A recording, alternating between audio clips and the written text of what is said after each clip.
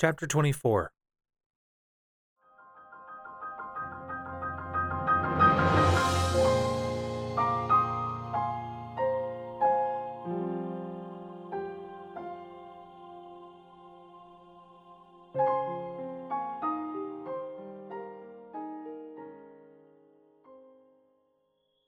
I officially appoint you Hyrule's champions, and bestow upon you this sacred garb.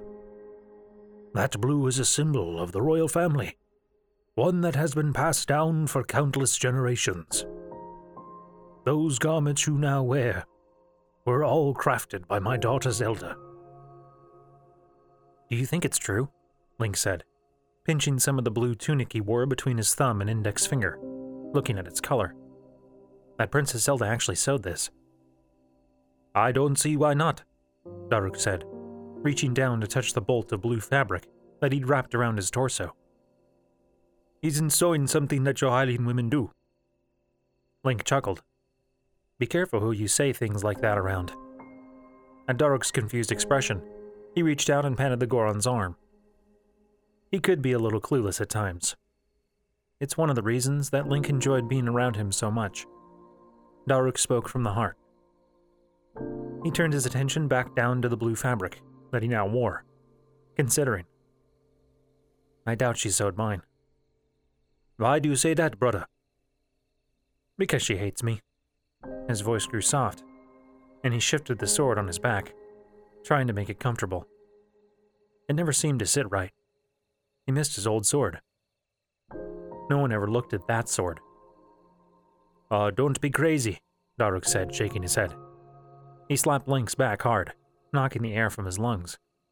She doesn't hate you. She's just stressed. She's a princess. That's a stressful job. Link gave his friend an incredulous look. How could he not see it? The looks that Princess Zelda gave him, or, other times, the looks she refused to give him. She had greeted each of them with warmth and kindness that day, as she gave each of them their champion's garment. Except for Link. He had been given a curt Sir Link, before she practically shoved the tunic into his arms and turned away from him to address the others again. The day had started pleasantly enough. It was supposed to be a day of celebration. Hyrule Castle had been decorated in sky blue banners to celebrate the occasion, the champion appointment ceremony. Link had risen early, before any of the other knights, and had gone to bathe. His official duties had been put on hold that day due to his participation in the ceremony, allowing him some precious time alone. He got less and less of that solitary time lately. Then the champions began to arrive. The Zora contingent arrived with all the splendor and fanfare that was expected of them, swimming through the river in a brilliantly colorful formation, Mipha at their lead. Leaping out of the water like salmon swimming upriver, the Zora's wet scales shimmered in the morning light like precious gems. When Mipha emerged from the banks, she greeted the king and Princess Zelda first, and then her eyes had immediately sought Link's. The Gorons followed, arriving like a line of rolling boulders across the land. They rolled right through the center of Castletown. Though they lacked the showmanship of the Zora, their speed of approach and size more than made them an intimidating sight to behold. When Daruk unfolded himself, he grinned far more broadly than decorum would have dictated, taking the king's hand in both of his own and shaking enthusiastically. Then he hugged Princess Zelda, a sight that had been almost worth the day's unpleasantness to see. She merely patted his arm uncomfortably, dwarfed by his massive size. The Rito followed shortly after the Gorons. They flew in the air, carrying with them long, colorful streamers. Using these streamers, they put a show on over Castletown, creating rainbows and other designs in the air. Rivali outflew the rest of them by far, swooping low over the rooftops and dropping candy and flowers for the awaiting children, who screamed with delight. When Rivali finally landed, he did so with dramatic flair, landing in a crouch with his wings outstretched to either side. Then he greeted the king and Princess Zelda with a deep bow and a flourish of his wings before meeting Link's eyes, and giving him a look of utter disdain. Finally, the Gerudo arrived. Riding in on their tall, slender desert horses, they approached more like a warband than a delegation, riding through Castletown at speed, each armed with a curved sword and bejeweled shield. The women were dressed in an assortment of colors, and each wore enough jewelry to prosper a small nation. Urbosa rode at their head, approaching the castle gate and rearing her horseback in just the right way to allow the sun to catch her fiery red hair. Then she dismounted and approached the king and princess, unsheathing her sword and bowing low with it held in the palms of her outstretched hands. When she rose, Link thought for sure he had caught something of a mischievous look pass between her and Princess Zelda. What followed only seemed to cement the fact that Link did not want to be here. Lady Impa, the king's Sheikah advisor and chief historian, gave them all the history lesson that they all knew by heart by this point. The old fight against Calamity Ganon, the Sheikah technology used to subdue it, the roles of the hero, the princess, and the champion's four, and of course, the sealing of the beast. It had been an uncomfortable lesson, as they had all of those things that contributed to their victory, except for one. Likely the most important one. A princess with the ability to seal Calamity Ganon again. Without that, it was very possible that everything they did was for naught. Princess Zelda's posture during the proceedings spoke volumes of the pressure upon her. Link thought that he could relate, in a way. Though he had the Master Sword firmly strapped to his back, he felt woefully unprepared to actually use it in battle against the beast. If only he could find a way to actually say as much to the princess. Every time he tried to speak with her, when he passed her in the halls of the castle, or out on the castle grounds, she neither rebuffed him, or he lost his nerve. What good would it do to admit to her that they were in even worse trouble than she already thought? But who else could he speak to about it? Thankfully, Daruk had been there to brighten the mood. During the lessons, he had been the only one to speak up, asking questions of Impa. Questions like, "Do we know how big this Calamity Ganon guy is going to be?" And, "Are you sure there isn't another divine beast out there for the Hylians? Kind of strange that they don't get one, if you ask me. And what about the Sheikah?" Each had the effect of easing the tension, whether or not that was Daruk's intention. Following the lesson, the champions' garments were each given by Princess Zelda in the room set apart for their preparation. Then each of the champions, along with Link and Princess Zelda, gathered in the sanctum and swore to King Busformus to work together to defeat Calamity Ganon. He proclaimed them to be champions of Hyrule, charging Princess Zelda to lead them against the threat of Calamity Ganon. It was striking that, in that moment, Princess Zelda had been the only one of their 6 to not be wearing a special champion's garment, instead wearing a royal blue dress, set apart, similar, but noticeably different. The whole ceremony was given all the gravitas and ceremony that it probably deserved, and it had been utterly miserable for at least 2 involved. "Brother?"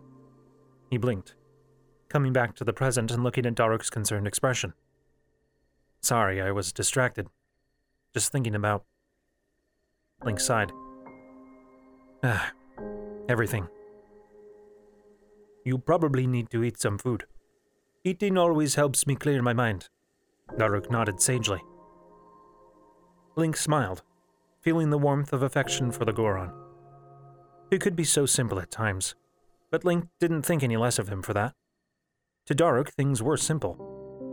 He lived his life to the fullest without worrying about what others thought of him, or even what he would do tomorrow. Link wished he could live the same way.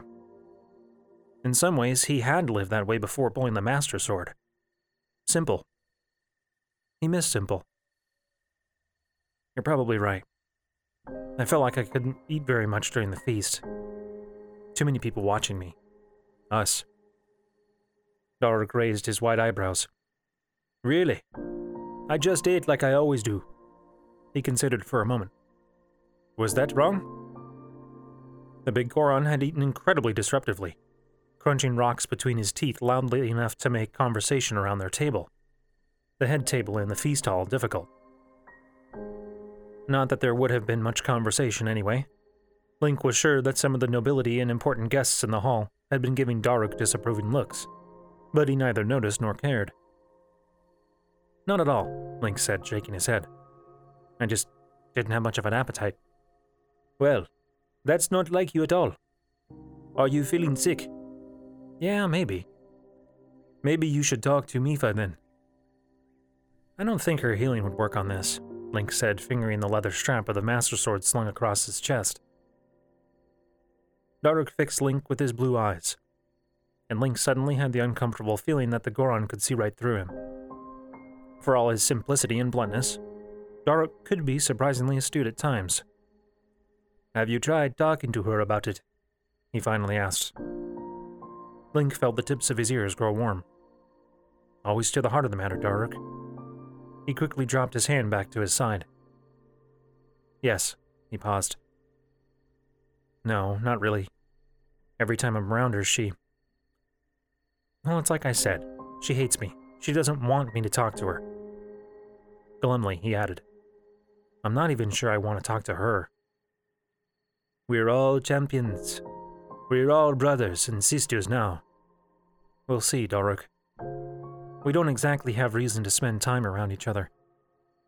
She's a princess, I'm a knight. Maybe if I became a royal guard like father, but I'm not sure that's what I want anyway." He preferred to be outdoors and disliked the times that he was expected to stand guard in some cold hallway of stone. "Well, maybe you'll get chosen to be Princess Zelda's personal knight. She told me that they're going to select the best swordsman in the country." Link closed his eyes, grimacing. "Don't remind me. But I don't think she would want me to be chosen. She would insist on it being someone else." Daruk placed a massive hand on Link's shoulder, squeezing. "You'll get there, brother. She will too. You two just need to learn to see the gems in the stone." Link didn't respond. Walking to one end of the stone gazebo they were standing under, directly under the castle in one of the many royal gardens. He leaned against one of the pillars, looking up towards Princess Zelda's room and tower far above them. He could see her on the rampart there, joined by Urbosa. She leaned against the parapet and looked down towards him. Link felt his face grow hot, and he turned away, instead turning to look out over at the land stretching before them. He could see so far here. The land of Hyrule seemed to go on forever. What would happen to this wild and beautiful land, should he fail? "Say, you know what you need?" Daruk scratched his hairy chin. "Now, hear me out here. You just picked up the Master Sword out, and got recognized as a champion, right?" Link looked back at him, confused. "Basically, yeah." "So you didn't really have a choice in the matter like we did?" "Right." Link's lips formed a thin smile. "Well, you know, the princess came and asked each one of us if we could be the champions.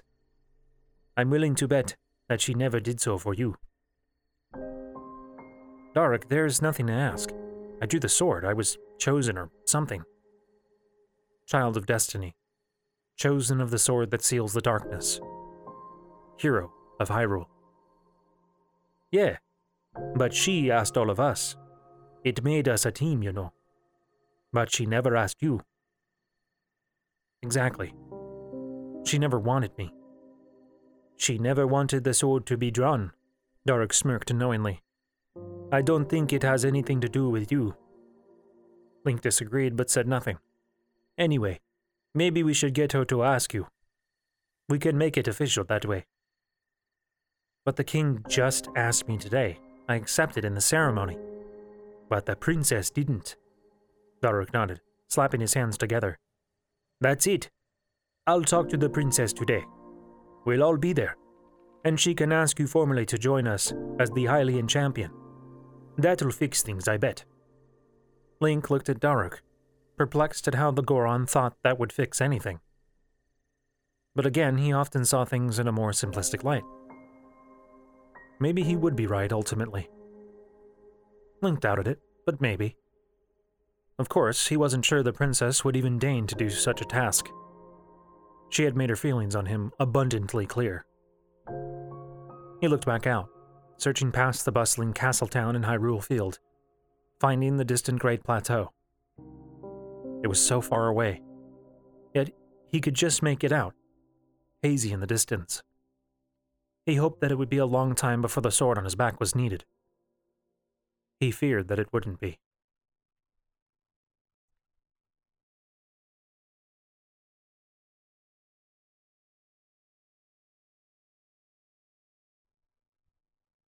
Yunobo was nothing like the giant that was Daruk. Where Daruk was imposing and powerful, Yunobo seemed smaller than his size would suggest.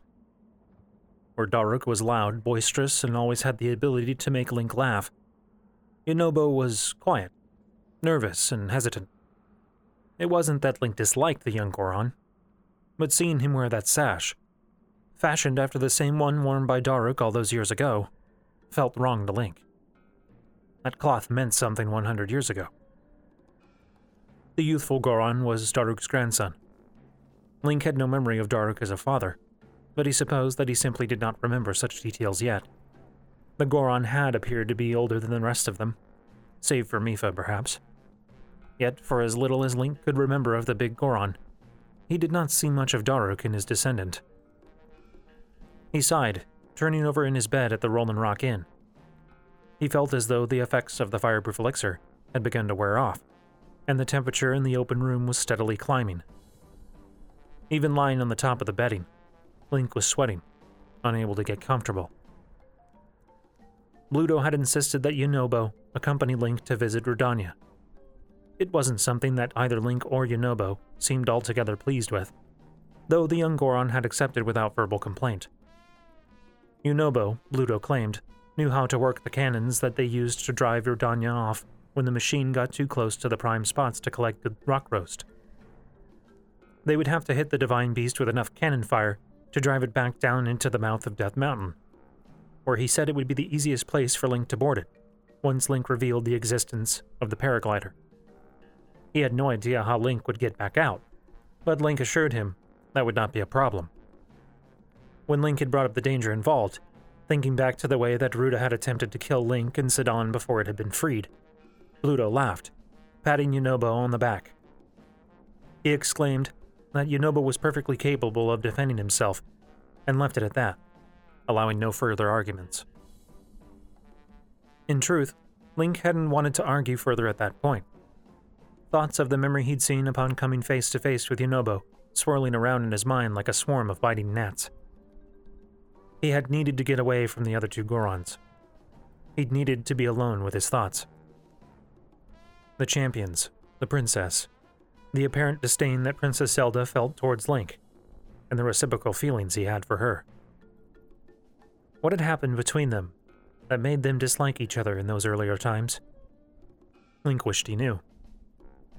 What he saw had been a far cry from what he experienced at the Spring of Power, and it bothered him that the two glimpses into his past were at such odds with each other. He wondered if Daruk was right in the end. Perhaps Link had eventually approached Princess Zelda with the anxiety that he felt about their shared destiny. Maybe she had come to him instead, expressing anguish over her lack of sealing power. It seemed likely to him that they had somehow gotten over their differences before Link had been assigned as her personal knight, or she would have rejected his assignment. At least he had expected that she would do so in the memory. He wished he still had Daruk nearby to speak about it. He closed his eyes, experiencing a stab of remorse at the thought. Daruk and Mipha, the two champions that he had any real knowledge of. Their loss felt all the more tragic and painful, though Link still only had a handful of clear memories of either of them. They had both been his friends, and they were gone. Link sat up in his bed, sliding his legs off the edge and placing his feet on the floor. Thick carpeting had been laid out to prevent him from burning his feet on the hot stone that made up much of Goron City's ground, but he could still feel its warmth through the carpet. Link walked over to a shelf where a number of glass jars had been laid out, each full of the same gray sludge. He unstopped one of them and downed the elixir, feeling its effects shortly thereafter. The carpet did not seem as warm anymore. The air wasn't as sweltering. His sweat suddenly felt cooler on his skin than it had a few moments before. Link walked over to where he had laid out his clothes, pulling on his tunic and trousers before slipping his feet into his boots. He walked as silently as he could out of the inn, out into the mostly quiet city. Goron City had an orange glow to it in the night. Magma still flowed through it, similar to the way a stream of water might bisect a village like Hateno. Far above Goron City, Death Mountain rose, shining brilliantly with evidence of recent eruptions. Even the smoke rising from its open mouth glowed with the light of the lava in its depths. It looked dangerous and unwelcoming. A shiver ran down his spine as Link realized that he could very well perish on the next day. It was a sobering thought, though he also thought it to be simultaneously ridiculous. He had nearly died several times since awakening, most recently by an assassin's blade. He didn't think that he feared death any longer, yet the thought still came. He would attempt to free Divine Beast Vah Rudania tomorrow. He would either succeed or die trying. He focused on Death Mountain. Rudania crawled up there somewhere, ever present. Narrowing his eyes, Link glared towards the fiery peak. He had already died once. He would not fear facing that death again, especially if it meant avenging a brother. "So you really knew Daruk?" Yunobo asked, as he and Link circled the path around Monument Rock and walked towards Death Mountain. The air already seemed to be getting hotter as their elevation increased. They had passed by a massive lake of magma, the northern mine that the Gorons used to get some of their best ore from. It was abandoned now, however, thanks to Rudania. The increased magma flow had quickly cut off most of the mine.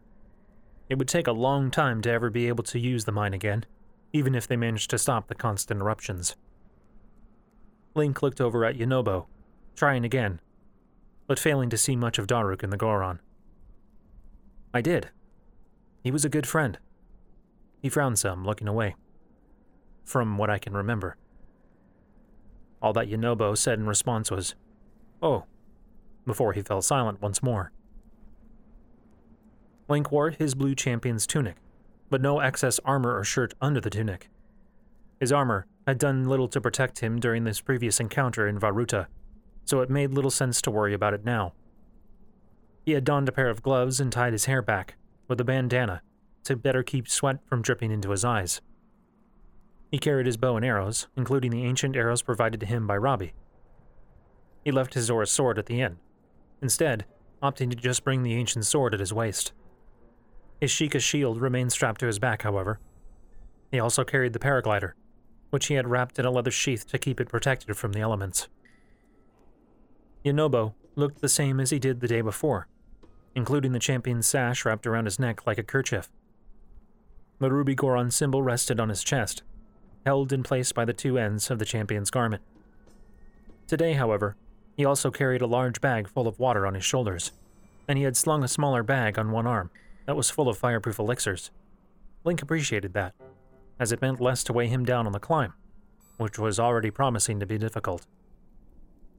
Link allowed the silence to stretch between them for a time, letting his eyes wander around the barren landscape around them. Though it was barren of plant life, he found that it was not lifeless. Various lizards and insects scuttled across the hot rocks as if they did not even feel the heat, and he even saw a bizarre species of bird nearby that looked to be as tall as he was, with long legs and an equally long neck. He didn't see any of the larger dodongos along this path, however. What was he like?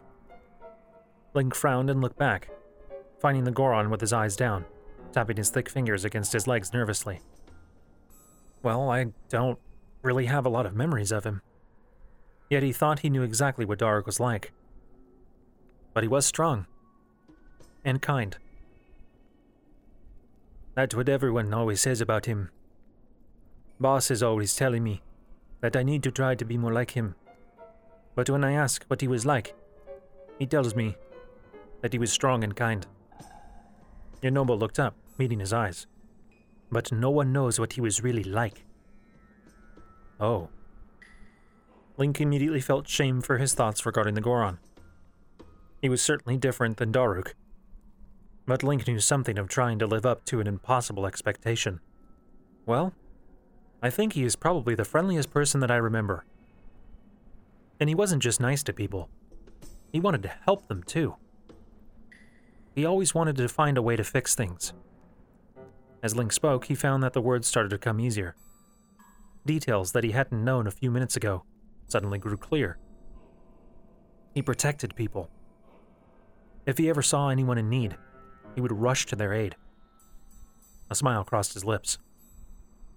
That's how we met. He saved you. He hesitated. Yeah, he did. Well, we saved each other. Somewhere around Death Mountain. He saw me fighting some monsters alone and rolled all the way down from the peak to help me. Wow. I wish I was that brave. Yonobo looked up towards Death Mountain. Anytime I see a monster, I just freeze up. Daruk was terrified of dogs, Link said, and then his eyes widened. He remembered that. What? Dogs, he repeated, smiling more broadly now. He hated them. He would react just like you, actually. He hated walking through Castletown because dogs always followed him around. But dogs aren't scary at all. I've seen them before, down at the trading outpost. We're all scared of something, Link shrugged. Daruk was just scared of dogs. I think they chased him when he was younger. A new memory blossomed in his head. He could picture Daruk in his mind, standing with his back against the large fountain in the fountain square of Castletown, arms raised to his chest level, trying to shoo no less than 4 dogs that had come running towards him, barking merrily. Are you okay? Yonobo asked. Link blinked the memory away and was surprised to find moisture at the corner of his eyes. The tears evaporated almost immediately, leaving a salty residue that he wiped away. Yeah, I really thought of him like a brother. Now that I'm starting to remember him again, I miss him. I feel like that when I think of my dad sometimes, Yonobo said, nodding. He smiled faintly, but I try to just think of the good times I had with him. What happened to him? Mining accident. A cave in the South Mund collapsed on him. The young Goron looked over at Link. He died when I was pretty young, so I don't really remember many things about him either. But what I remember is good. Yeah, Link tried to clear his throat, but the lump that he felt there wouldn't go away. I guess that's what I should do too. Just try to remember the good times with Daruk. The young Goron frowned, looking concerned. I'm sorry. I shouldn't have brought it up. I didn't think about the fact that you were friends with him. No, Link said quickly, shaking his head vigorously. I'm glad to talk about him. It helps me remember him. Oh, then maybe you could tell me more about him, if you don't mind. Link smiled at the young Goron, and began to do just that. Link carefully bounded over the stream of lava that crossed their path, feeling the powerful wave of heat as he passed over its mottled black and orange surface. Once past, he turned back to look at Yonobo, who simply walked across its surface without much concern, his feet sinking into the shallow stream of molten rock as he did so. I didn't know that Gorons could do that, he said, eyebrows raised as Yonobo shook the remaining molten rock from his feet once across. That wasn't so bad. It's cooled off a lot, see? He pointed to the black spots that covered much of the lava's surface. We don't usually wade in it, but a little thing like that isn't bad. So Gorons don't go swimming in Death Mountain, I take it? What, swimming? Link grinned. Before he could reply, though, he heard a terrible roar emitting from high above them on Death Mountain. He looked up, his heart sinking at the sight of Radanya on the slope above them. Its 4 feet perpetually burned, the individual toes masked by the flames that rose up around them. The feet were at the ends of its long, flexible legs that reminded Link a great deal of the Guardian's, except magnitudes larger. Its body was long and slender, though largely flat on its utmost level. ending on one side by a long, angular head that ended in a point. It had lizard-like spines raised above its back that continued down its segmented tail. "Oh, that's not good," Yonobo said, dread creeping into his voice. "I think it saw us." Redania made another roaring sound, throwing its red-eyed head back before sweeping its tail along the side of the mountain. This action swept the side of the mountain clean, throwing boulders and chunks of molten rock into the air. "Run!" Link broke into a sprint down the path. It took only a few seconds before the debris began to fall around him. It began with a spray of gravel-sized stones that pelted his arms and face, followed by a massive rock larger than his head striking the ground in front of him. He swerved around the rock, only to feel the ground beneath him shudder violently as a massive boulder hit the path right behind him. The air filled with dust and flying stones. All around him, rock and boulders began to hit the ground, each one causing the ground to shudder violently, enough to nearly knock Link off his feet. He quickly ducked behind one of the boulders, but not before he felt a sudden flare of pain on his arm. He glanced down, eyes widening, when he saw the orange globule of lava clinging to his forearm. He brushed it off as quickly as he could, already seeing an angry red patch of burned skin underneath. When he looked at the fingertips of his glove, he wasn't surprised to see that the leather had been charred in the process. He remained behind the boulder as the rumbling continued around him. He watched as one boulder the size of a small house suddenly rolled past him, and his comparably smaller boulder, continuing on down the slope. If that had hit the rock he was hiding behind. Yonobo. Link whirled and looked around desperately for his traveling companion. Where was Yonobo? It was hard to make out anything in the sudden dusty haze filling the air. With rising panic, Link risked stepping out from behind the boulder and cupping his hands over his mouth, calling for the young Goron. He received no response. Feeling the rumble of another approaching boulder, Link ducked behind his shelter again, closing his eyes tightly.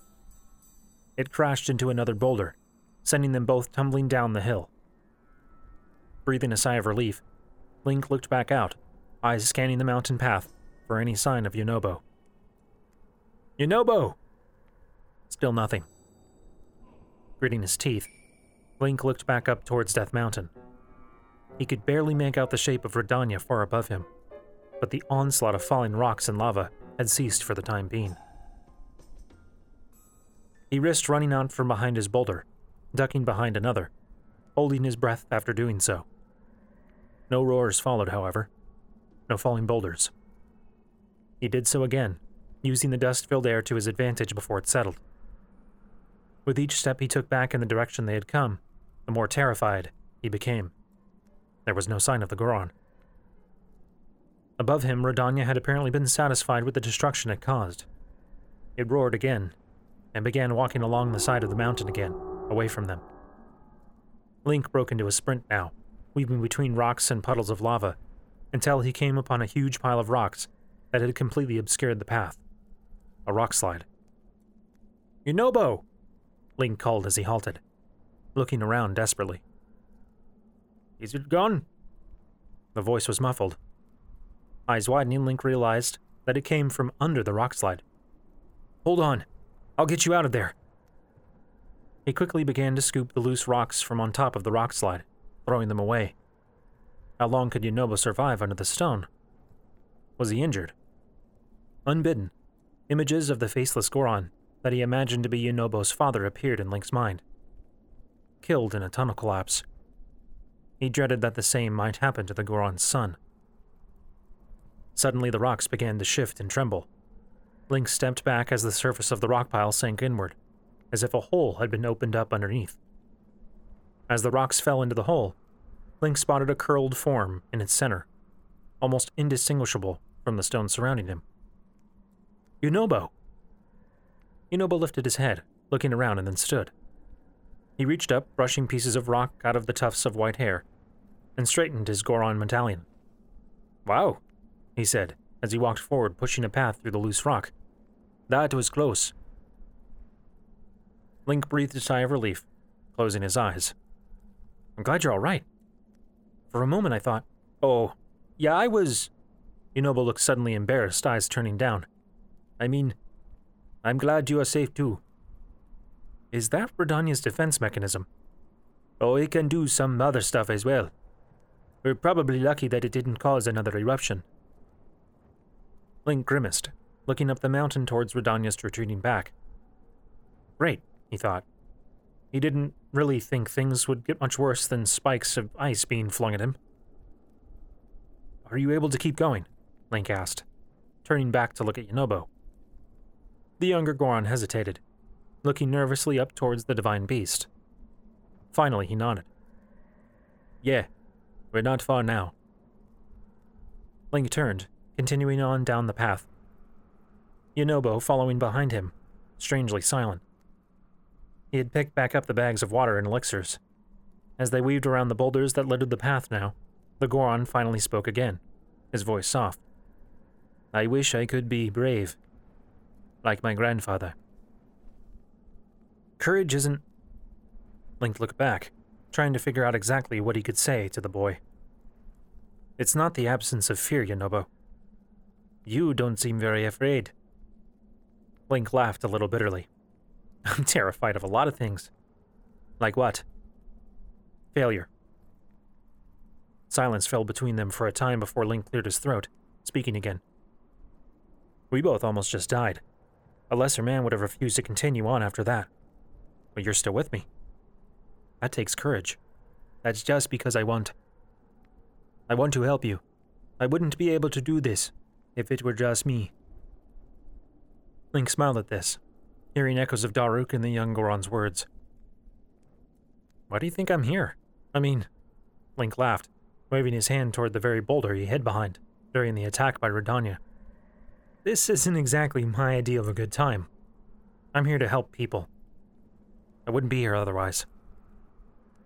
Yunobo quieted, but after a few moments, he stepped up to walk beside Link again. He wasn't sure, but it seemed like the Goron walked a little taller than before. You can come out now, Link called, as he deactivated his sword. Around the large cannon, several bodies belonging to a group of Azalfos lay bleeding. Yunobo stepped out from behind the rock that he'd been hiding behind, looking at the carnage around them. They had come upon the Lizalfos as they reached their destination, a rocky outcrop that extended out from the mountain. A strange structure made of rock and iron had been constructed upon it, a squat building with a long opening cut into its front, facing towards the peak of Death Mountain. The Lizalfos had apparently taken up residence in the building, but came rushing out when alerted to Link's presence. The battle that had ensued had been fierce, but brief. Thinking back to the tactics that he'd used when fighting the Lizalfos in his memories, Link quickly dispatched the creatures while deftly avoiding their fire breath. He bent down to pick up one of the Lizalfos' fallen weapons, a bladed boomerang, just like he remembered from the past. The Lizalfo hadn't even had a chance to fling it at Link before being killed. That sword is really something, Yunobo said as he approached. Link looked back at him and smiled. It's pretty good. I got it from a friend of mine who studies ancient Sheikah technology. Like the divine beasts. That's right. His focus was on the Guardians, though, and their weapons. Robbie studied Guardians. Pura studied the Sheikah Slate and Shrines. Impa was, apparently, a historian, an expert on ancient Sheikah culture, if his memory was correct. Absently, Link wondered if there was someone else who specialized in studying the divine beasts themselves. He turned and threw the bladed boomerang off the mountain, watching as it spun through the air, arcing back around towards him. Narrowing his eyes, he watched its trajectory, stepping out of its way. His breathing slowed as he watched it approach, preparing. Time seemed to slow. Link thrust his hand out, fingers wrapping deftly around the handle, and stopping its motion. Wow! Yunobo clapped his hands together, grinning at Link. Good job. I would have been afraid that I would cut my fingers. Yeah, Link said, amusing. It had felt as though time had slowed in that moment before he caught the boomerang. He could have sworn that he could see every detail of it as it approached. The orange light of Death Mountain reflecting on its sharpened edges, the spots of blood on one of its 3 blades. the wrapped leather of its handle. I have a little bit of experience with these, though. Link walked back to the Lizalfo that had wielded the boomerang, finding the pouch that it used to sheathe the deadly weapon. He carefully extracted the pouch from the Lizalfo before roughly attaching it to his own belt. It would do for the time being. Oh, gross. Link turned back to see that Yonobo had approached the squat building, peering down into it from an opening around its backside, facing away from the volcano. He walked over and looked into the doorway, surprised to see that the building had actually been built down into the rock. Though the outer structure appeared squat and short, the interior was actually quite spacious. It was just mostly underground. Inside the building, Link could see several old skins recently shed from the Lizalfos and the bloody remains of one of the tall, running birds that Link had seen on the mountain, along with some other things that he preferred not to look or think about. He also saw a large metal tube on a rotating rack, with one end aimed out of the opening in the opposite wall. The massive Goron cannon. He stepped slowly inside, boots coming down on some of the filth inside, looking at the cannon with a critical eye. How do you work this? He spotted a stockpile of large cannonballs sitting against one wall. They looked heavy enough that he thought he would have difficulty loading them into the cannon. Inobo gingerly stepped under the structure, avoiding what he could of the refuse on the floor. He walked over to one of the cannonballs, picking it up with apparent ease in one hand. Well, we shoot these at Rudanya. He crossed the room to stand by the cannon, where he slid open a compartment and dropped the cannonball into it with a loud clang. How does it fire? That's where the bomb flowers come in. Bomb flowers? Inobo motioned towards another doorway in the structure that led to another chamber deeper underground. They both stepped down into that room, finding more refuse left behind by the Lizalfos, but also a small pot of overturned dirt. Growing out of the dirt were a handful of large round plants, each roughly the size of a melon, but dark in color, with pale yellow blooms on their tops. This isn't good, the Goron said, looking at the handful of plants. They must have been here for a while. A lot of the bomb flowers are gone. They are lucky they didn't blow themselves up. Link crouched to look at the strange plant. Reaching out, he touched one of them, finding its skin to be surprisingly solid. These are explosives? Yep. We usually use them down in the mine. They don't grow well in sunlight. That's why we had to make these side rooms in the bunkers, to grow them near the cannons. How do they work? They're pretty simple, really. Yonobu crossed over the upturned dirt, bending down and plucking one of the bomb flowers from its roots. He held it out to Link in one hand. You can hold it. It shouldn't explode, as long as you don't drop it or shake it too hard. Shouldn't? Link thought, as he hesitantly reached out and took the explosive plant from Yonobu's outstretched hand. It was heavier than its size would have suggested, heavier certainly than his own remote bombs created by the Sheikah Slate. You can blow them up a couple of ways. We used to use fuses, but we figured out a better way. Yonobu motioned for Link to follow, and he did, walking back into the main room of the bunker. Yonobu took the bomb flower from him, gently placing it into another compartment in the cannon, set behind the compartment that held the cannonball. Once he closed this compartment, he motioned to a small lever to one side of the cannon. If you pull that lever, it will slide a trapdoor out from under the cannonball, and then it will roll back and squish the bomb flower. That will make the bomb flower explode and... Yonobu clapped his hands together, and then thrust his hands out to indicate the trajectory of the cannonball. Doesn't Redania retaliate? They were further up the mountain than they had been when they were attacked earlier, leaving Link feeling exposed. Well, yes, Yonobu said, sounding suddenly more nervous. But that's why we built these bunkers. They can usually withstand a few boulders. Why doesn't it just come down here and destroy the bunker with its tail? Link doubted that the structure would withstand direct confrontation with the divine beast. It doesn't come down this low on the mountain for some reason, Yonobu said, looking out of the opening to the volcano. Redania wasn't currently visible, having circled around to the other side of Death Mountain. But it's still not very safe. We actually passed 2 other cannons on the way up here.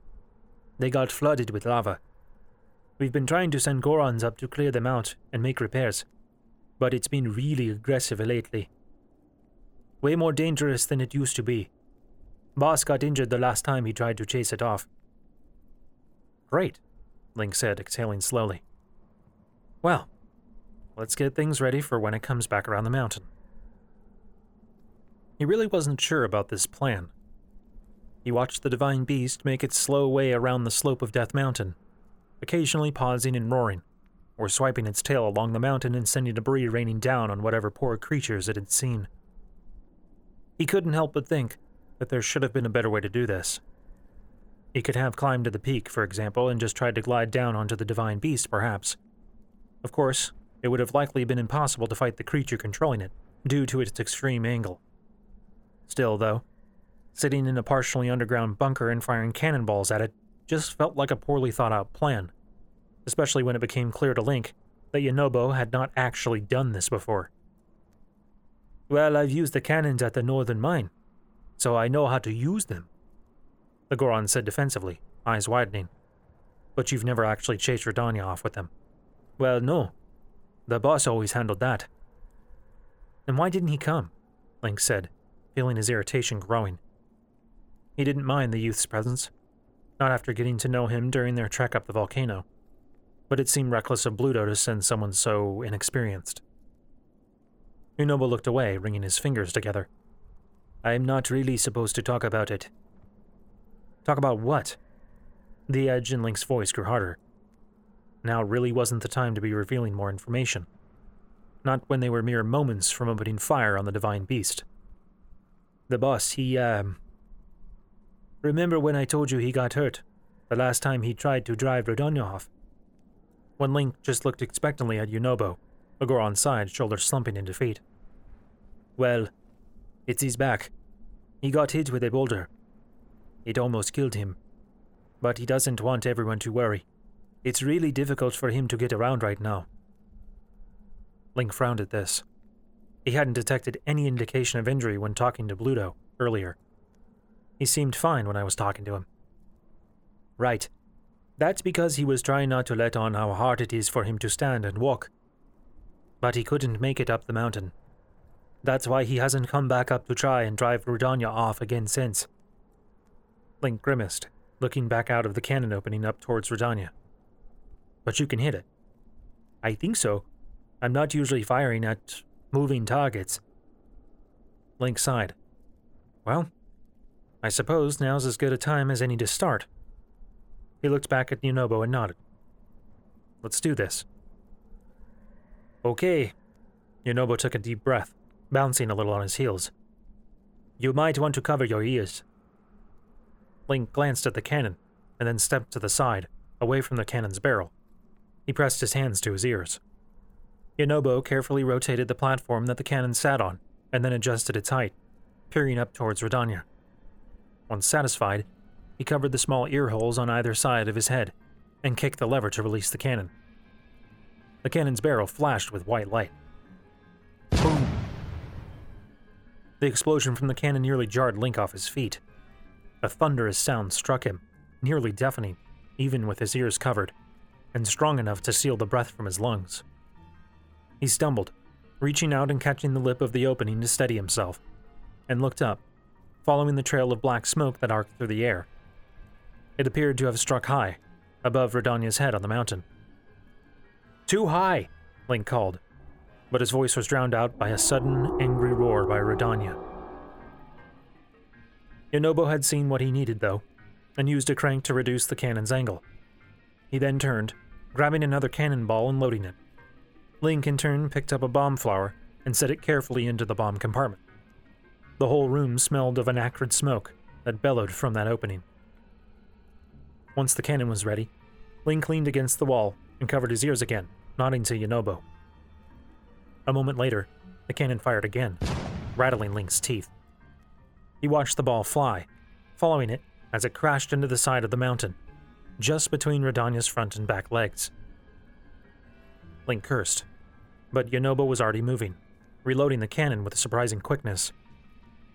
Redania, in the meantime, began to stomp its feet.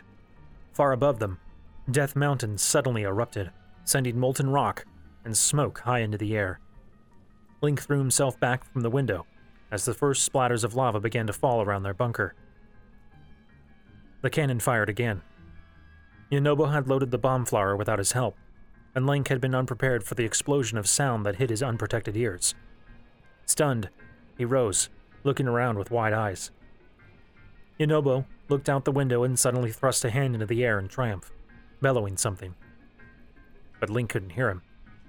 He couldn't hear anything but a ringing noise. Link shook his head, trying to rid himself of the ringing, but to no avail. He approached the window and looked out, seeing a spot of black smoke rising from Redania's face, where a cannonball had struck right beneath its glowing red eye. That was good. What wasn't good was the stream of lava that now slipped off the mountain's side, heading straight for them. He looked back to Yonobo to tell the Goron about it, but almost just managed to get his hands in place again, covering his ears, as Yonobo fired the cannon once more. Link spun, watching the cannonball as it sailed through the air and slammed into one of Redania's outstretched front feet. Redania lost its purchase, slipping and collapsing with an earth-shaking crash. Well, at least Link could hear that. "Yeah!" he heard Yonobo yell. But any celebrations were far too premature, as Redania slowly rose back to its feet, seemingly unharmed. "Hit it again!" Link yelled. "Last one!" Yonobo cried. Link whirled, seeing the single remaining bomb flower in Yonobo's outstretched hand. Link nodded. It was time to see if his plan worked. And they had to do it quickly. The stream of lava was still rolling down the side of Death Mountain, slowly approaching their position. Yonobo fired the cannon again, his aim true as the cannonball struck the side of Redania's body. The divine beast roared, and far above it, lava burst into the air again. Several new fissures and cracks appeared in the side of the volcano, spewing molten rock out in smaller streams. Link backed away from the opening as lava and rock fell all around them, and quickly pulled the Sheikah slate from his wrist. He hit the bomb remote rune, and with a flash of blue light, one of the round bombs appeared on the ground in front of him. He picked it up and held it out to Yonobo. Yonobo took it, staring at the explosive with wide eyes. "Load it!" Link cried, snapping Yonobo out of his reverie. He quickly shoved it down into the opening, sliding the door closed. Without waiting for Link to cover his ears, Yonobo hit the lever to open the trapdoor. And nothing happened. They could hear the door slide open, and the cannonball rolled down to strike the bomb. But no explosion. He and Yonobo looked at each other, momentarily confused, before Link's eyes widened. He grabbed the Sheikah slate back off of his waist and hit the blue remote bomb rune. There was a flash of blue out of the cannon's muzzle, as the cannonball fired out with every bit of velocity and power as it had with the bomb flowers. The explosion did not seem nearly as loud, though, which was a relief. He couldn't very well cover his ears if he had to manipulate the Sheikah slate. Outside, the divine beast roared. Link looked back out of the window and noticed with a shock that the lava flow had gotten even closer now. How much time did they have before it was upon them? Not enough. Redania continued to roar and fling boulders down towards them, still largely unharmed by the cannon fire. "Yonobo, we need to go," Link called, turning back around to look at the other Goron. Yonobo looked outside, his eyes wide with terror. He danced back and forth on the balls of his feet, fingers twitching rapidly on either of his hands. Finally, he took a deep breath and looked at Link. "Keep firing the cannon. I think I can stop it." "What?" But before Link could say anything else, Yonobo turned and ran outside. "Yonobo!" He whirled to look back out of the window, as Yonobo ran around to the front of the structure to a boulder that was roughly the size that had fallen near the front of the bunker. He pressed against it, grunting, and it began to move, rolling slowly towards where the outcrop met with the slope of the mountain. He pushed it into place, and then immediately turned, running back towards another of the boulders that had been flung at them. Link forced his attention away from Yonobo's efforts, turning back and reaching to grab one of the cannonballs. It didn't budge. Cursing, Link pulled out his Sheikah slate, entering the Magnesis rune and selecting the cannonball. Slowly, he lifted it into the air with very little effort on Link's part, though the Sheikah slate did suddenly seem heavier than it had before. He carefully maneuvered it over to the cannon and dropped it down into the appropriate slot. He switched to the remote bomb rune and loaded that as well. Imitating how he'd seen Yonobo activate it, he kicked the lever, which resisted his leg far more than he had expected, and then blew the bomb. The cannon fired, sending another ball of solid iron into the flank of the divine beast. This time, it started to slowly turn to face them, and Link saw with some horror that its segmented head was starting to open like a blooming flower. He knew what that was. He knew exactly what that was, and what it meant for him. Outside, Yonobo placed another boulder in place, and went back for a third. But there was no time. The magma was upon them. It crashed into the boulders with enough force to cause them to shift back in the direction of the bunker. Yonobo cried out, turning around and rushing back, throwing both of his hands up and digging his feet into the dirt behind him, adding his own strength to the boulders. Magma splashed up and over, some of it falling on his outstretched arms and back, but he only ducked his head and pressed harder.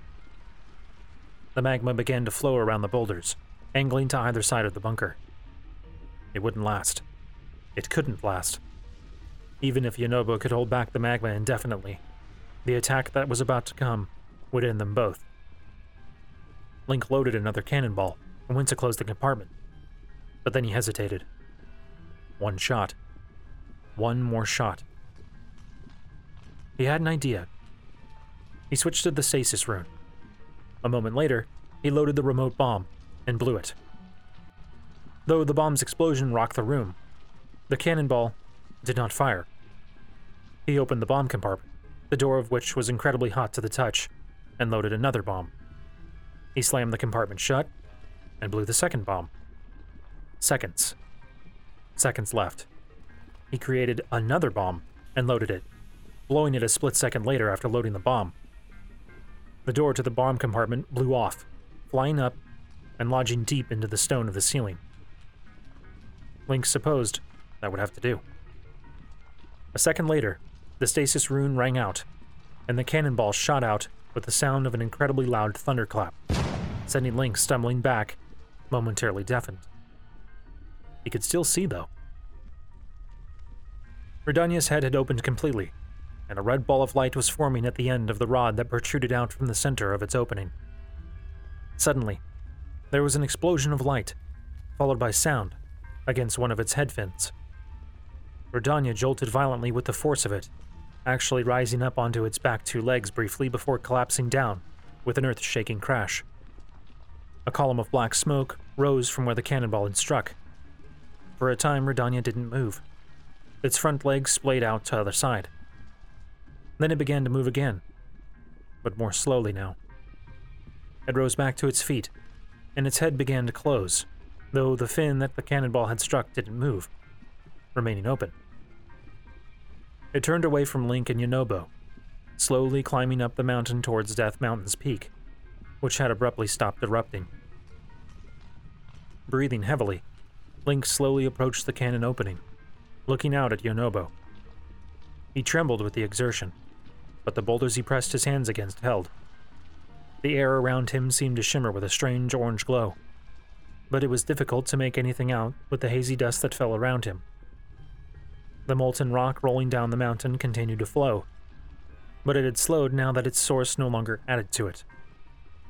Thanks to his efforts, lava flowed to either side of the boulders, with the space immediately behind them free of the molten rock. Slowly, Yonobo stepped back from the boulders, which were no longer being pressed back. The lava on the other side of them had cooled enough, forming a more solid barrier to the remaining oncoming flow, redirecting it further. Magoron looked up with amusement at the retreating back of the divine beast Vah Redania, as it crested the mountain and laboriously climbed down into the maw. Yonobo exhaled and turned, sitting on the ground with his back against the boulders. Link met his eyes and smiled, feeling utterly exhausted. After a moment, he raised a hand and gave Link a thumbs up, calling out, "That was so cool!